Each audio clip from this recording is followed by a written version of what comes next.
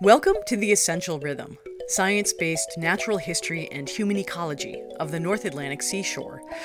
This is episode 58, Sand Fleas and Good Books.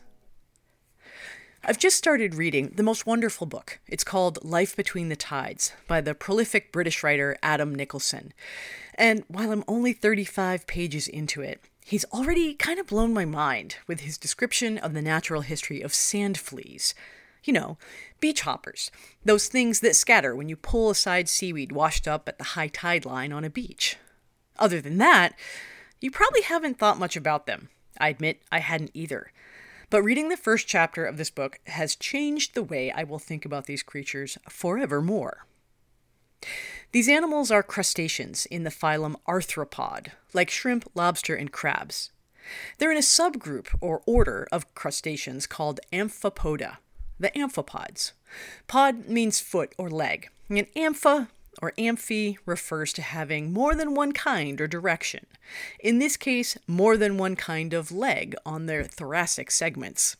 Some of their legs are oriented forwards, and a few others are oriented backwards. Body segmentation is a hallmark of arthropods as a whole, the larger group amphipods are part of. The bodies of these animals are made up of repeating units, each with its own appendage. Think of the tail of a lobster. It's made of 6 units, each with its own shell covering and with its own set of appendages underneath. In many kinds of arthropods, the body part of the animal is covered by a carapace. Think the shell of a crab or the body part of a lobster. Technically, this section is called the thorax.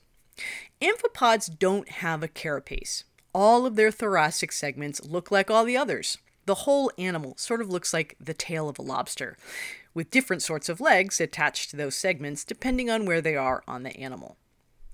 Amphipods also tend to be strongly laterally compressed, meaning flattened in the left-right orientation. So if you were to stand them up on their legs, they would be very tall in the up and down orientation and very thin in the left to right orientation. There are thousands of species of amphipods in the marine environment, and most live in the water. There is a handful, however, that have made their living in the upper intertidal, burrowing in sand or living in the washed-up seaweed that accumulates at the high tide line, described in some Victorian literature as the rejectamenta of the sea. These are the sand fleas, or beach hoppers, that explode with activity when you touch the rack. Nicholson describes it as the fizz of life. This scattering isn't an accident. It's a widely employed behavior seen throughout the animal kingdom, called protean flight.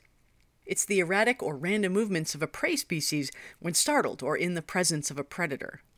The idea is that because the movements are unpredictable, predators can't evolve mechanisms to anticipate them. That's why, for example, though it seems counterintuitive, gray squirrels often stop in the middle of the road and double back into the path of traffic. This helps them avoid their normal predators, though sadly isn't as adaptive when the threat is automotive.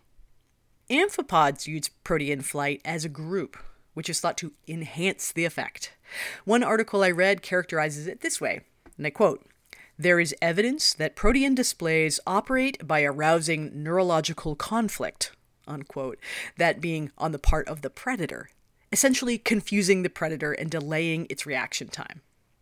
We see this across the animal tree of life. Scores of prey species that have evolved this behavior and scores of predators that haven't yet cracked the code to fully exploit it. Equilibrium at its best. I'll continue to share insights from Life Between the Tides by Adam Nicholson over the coming weeks. In fact, there's still more to talk about from the Sand Flea chapter next week. As we move into summer and you start looking for a literal beach read, this would be a good one. This has been episode 58 of The Essential Rhythm, written and produced by me, Sarah O'Malley. The show is produced on Wabanaki land.